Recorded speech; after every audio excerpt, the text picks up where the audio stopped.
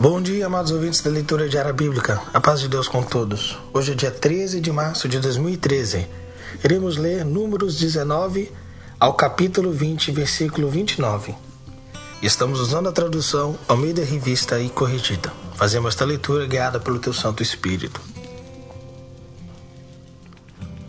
Falou mais o Senhor a Moisés e Arão, dizendo: Este é o estatuto da lei que o Senhor ordenou, dizendo: Dize-lhe aos filhos de Israel que se traga uma bezerra ruiva sem defeito, que não tenha mancha e sobre que não subiu jugo.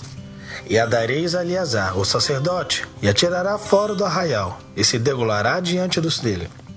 E Eleazar, o sacerdote, tomará do seu sangue com o dedo, e dele espargirá para a frente da tenda da congregação 7 vezes. Então queimará a bezerra perante os seus olhos, o seu couro e a sua carne, o seu sangue, e com o seu esterco se queimará. E o esterco tomará um pedaço de madeira de cedro e sopo, e carmesim, e as lançará no meio do incêndio de bezerra. Então o sacerdote lavará as suas vestes e abanhará a sua carne em água, e depois entrará no arraial, e o sacerdote será imundo até a tarde. Também o que queimou lavará as suas vestes com água, e a água banhará a sua carne, e imundo será até a tarde. E um homem limpo ajuntará a cinza da bezerra e a fora do arraial, num lugar limpo, e estará ela em guarda para a congregação dos filhos de Israel, para guardar a separação e expiação é. E o que apanhou a cinza da bezerra levará as suas vestes e será imundo até a tarde. Isto será por estatuto perpétuo aos filhos de Israel e ao estrangeiro que peregrina no meio deles. E aquele que tocar algum morto, cadáver de algum homem, imundo será 7 dias. Ao terceiro dia se purificará com a água, e ao 7º dia será limpo. Mas, se ao terceiro dia se não purificar, não será limpo ao 7º dia. Todo aquele que tocar algum morto, cadáver de algum homem que estiver morto, e não se purificar, contamina o tabernáculo do Senhor, e aquela alma será extirpada de Israel, porque a água da separação não foi espargida sobre ele, imundo será. Está nele ainda a sua imundícia. Esta é a lei, quando morrer algum homem em alguma tenda. Todo aquele que entrar naquela tenda e todo aquele que estiver naquela tenda será imundo 7 dias. Também todo vaso aberto, sobre que não houver pano trado, será imundo. E todo aquele que sobre a face do campo tocar algum que for morto pela espada, ou outro morto, aos ossos de algum homem, ou uma sepultura, será imundo 7 dias. Para o imundo, pois tomarão do pó da queima da expiação, e sobre eles porão água viva num vaso.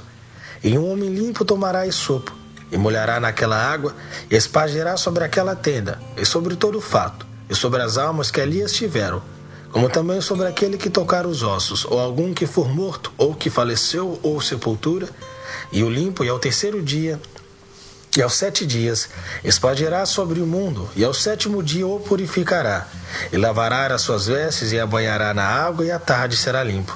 Porém o que for imundo, se não purificar, a tal alma do meio da congregação será extirpada, porquanto contaminou o santuário do Senhor.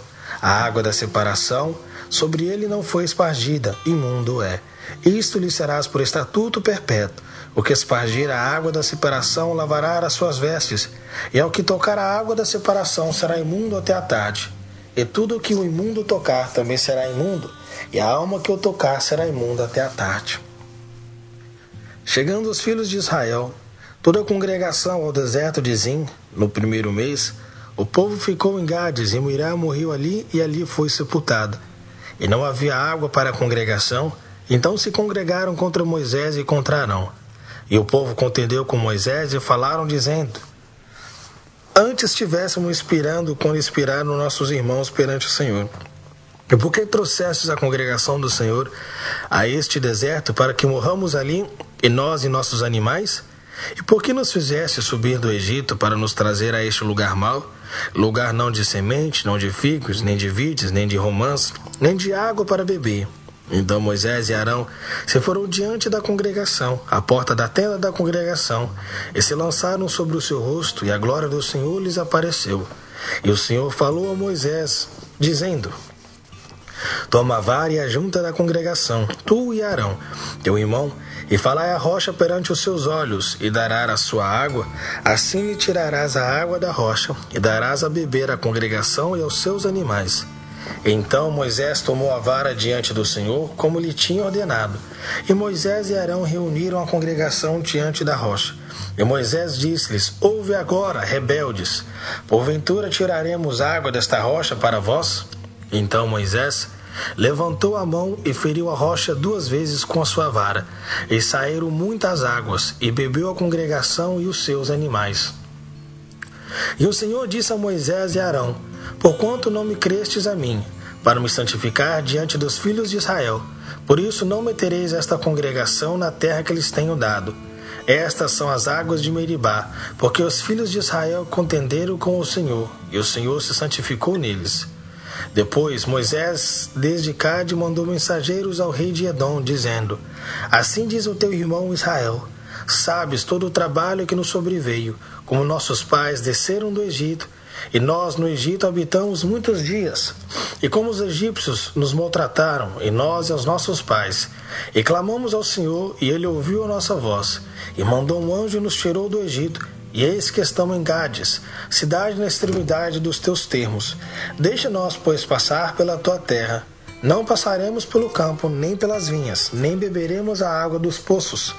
Iremos pela estrada real. Não nos desviaremos para a direita nem para a esquerda, até que passamos pelos teus termos. Porém Edom lhes diz: Não passarás por mim, para que porventura eu não saia a espada ao teu encontro. Então os filhos de Israel lhes disseram: Subiremos pelo caminho igualado, e se eu e o meu gado bebemos as tuas águas, darei o preço delas, sem fazer alguma outra coisa. Deixa-me somente passar a pé. Porém ele disse: Não passarás. E saiu-lhe Edom ao encontro com muita gente e com mão forte.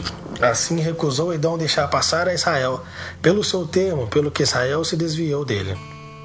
Então partiram de Gades, e os filhos de Israel, toda a congregação, e vieram ao monte Or. E falou o Senhor a Moisés e Arão no monte Or, nos termos da terra de Edom, dizendo: Arão recolhido será seu povo, porque não entrará na terra que tenho dado aos filhos de Israel, porquanto rebelde fostes a minha palavra, mas águas de Meribá. Toma Arão e Eleazar seu filho, e faz-o subir ao monte Or, e despe a Arão e as suas vestes, e as vestes a Eleazar, seu filho, porque Arão será recolhido, e morrerá ali. Fez, pois, Moisés como o Senhor lhe ordenara, porque subiram ao monte Or perante os olhos de toda a congregação. E Moisés despiu a Arão as vestes e a vestiu a Eleazar, seu filho. E morreu Arão ali sobre o cume do monte, e desceram Moisés e Eleazar do monte. Vendo, pois, toda a congregação que Arão era morto, choraram Arão 30 dias, isto é, toda a casa de Israel. Muito bem, queridos, hoje nós começaremos um novo livro, que é o segundo Evangelho de Lucas, a terceira carta do Evangelho, onde em Lucas nós temos o livro mais longo do Evangelho e o mais detalhado, onde que fala sobre a história de Jesus Cristo, os apóstolos, a nova aliança, cristianismo, sermões, promessas, profecias, o Evangelho de Cristo como um homem, Cristo apresentado como o homem ideal de Jeová. Eis aqui o homem. A data e o lugar, cerca de 58 e 63 depois de Cristo. O lugar é desconhecido.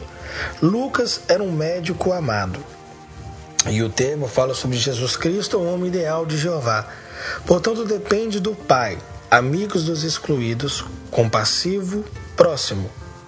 E este livro conta sobre toda a história, a genealogia de Jesus Cristo. E assim é uma carta escrita para Teófilo, explicando todos os bens e feitos de Jesus Cristo, aonde que Lucas, ele não fez parte, ele não caminhou com Jesus, mas ele foi atrás e descobriu e investigou todos os milagres que Deus tinha feito através de Jesus Cristo. Iremos ler hoje Lucas capítulo 1, versículo 1 ao 25. Eventos antes do nascimento de João Batista. Introdução a Lucas. Tendo, pois, muitos empreendido pôr em ordem a narração dos fatos e que entre nós se cumpriram, segundo nos transmitiram os mesmos que preciaram desde o princípio e foram ministros da palavra.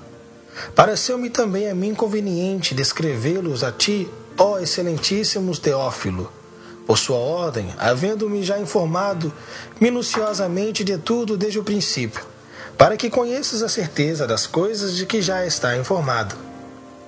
História dos pais de João.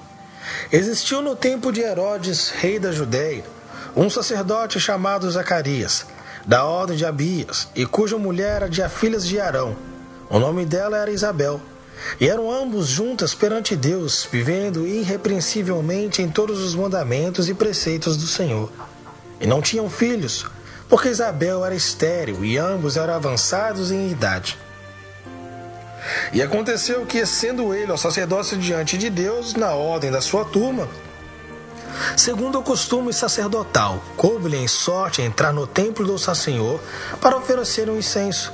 E toda a multidão do povo estava fora, orando à hora do incenso. Então o anjo do Senhor lhe apareceu, posto em pé à direita do altar do incenso.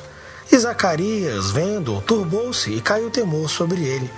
Mas o anjo lhe disse: Zacarias, não temas, porque a tua oração foi ouvida, e Isabel, tua mulher, dará à luz um filho e lhes porá nomes de João. E terás prazer e alegria, e muitos se alegrarão no seu nascimento, porque será grande diante do Senhor, e não beberá vinho, nem bebida forte, será cheio do Espírito Santo, já desde o ventre de sua mãe. E converterá muito dos filhos de Israel ao Senhor, seu Deus. Irá diante dele no espírito e virtude de Elias, para converter o coração dos pais aos filhos e os rebeldes, a prudência dos justos, com o fim de preparar ao Senhor um povo bem disposto. Disse então Zacarias ao anjo: Como sabereis isso? Pois eu já sou velho e minha mulher avançada em idade. E respondendo o anjo, disse-lhes: Eu sou Gabriel, que lhe assisto diante de Deus, e fui enviado a falar-te e dar-te essas alegres novas. Todavia ficarás mudo e não poderás falar até o dia em que estas coisas aconteçam, porquanto não crestes nas minhas palavras, que esse tempo se hão de cumprir. E o povo estava esperando a Zacarias, e maravilharam-se que de tanto se demorasse no templo. E saindo ele, não lhes podia falar, e entender o que tinha, vera alguma visão no templo, e falava por acenos e ficou mudo. E sucedeu que, terminando os dias de seu ministério, voltou para sua casa. E depois daqueles dias, Isabel, sua mulher, concebeu, e por 5 meses se ocultou, dizendo: Assim me fez o Senhor nos dias em que assentou em mim, para destruir o meu opróbrio entre os homens. Salmos 56. Tem misericórdia de mim, ó Deus, porque homem procura devorar-me e me oprime, pelejando-me todo dia. Os que me andam espiando procuram devorar-me todo dia, pois são muitos os que pelejam contra mim, ó Altíssimo. No dia em que eu temer, hei de confiar em ti. Em Deus louvarei a sua palavra, em Deus pus a minha confiança e não temereis. Porque me pode fazer a carne? Todos os dias torcem as minhas palavras, todos os seus pensamentos são contra mim para o mal. Ajunta-se, esconde-se, espinha os meus passos, como aguardam a minha morte. Porventura escaparão eles por meio da sua iniquidade? Ó Deus, derriba os povos na tua ira. Tu contaste as minhas vangueações, pois as minhas lágrimas no teu odre, não estão elas no teu livro? Quando eu a te clamar, então retrocederão os meus inimigos, isto sei eu, porque Deus está comigo. Em Deus louvarei a sua palavra, no Senhor louvarei a sua palavra. Em Deus tenho posto a minha confiança, não temerei o que me possa fazer o homem. Os teus votos estão sobre mim, ó Deus.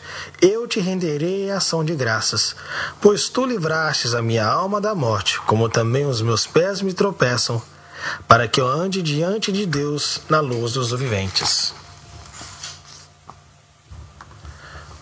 Provérbios, capítulo 11, versículo 8. O justo é libertado da angústia, e o ímpio fica em seu lugar. Soberano Deus, Altíssimo Pai, que estás nos céus, Graças nós te damos por mais este dia, começando mais um livro, conhecendo mais um pouquinho da história de teu Filho Jesus Cristo, nosso Salvador. Pai Santo e Justo, muitas coisas mudaram em nossas vidas. Creiamos que depois que começamos a ler a tua palavra, muitas coisas se abriram para nós.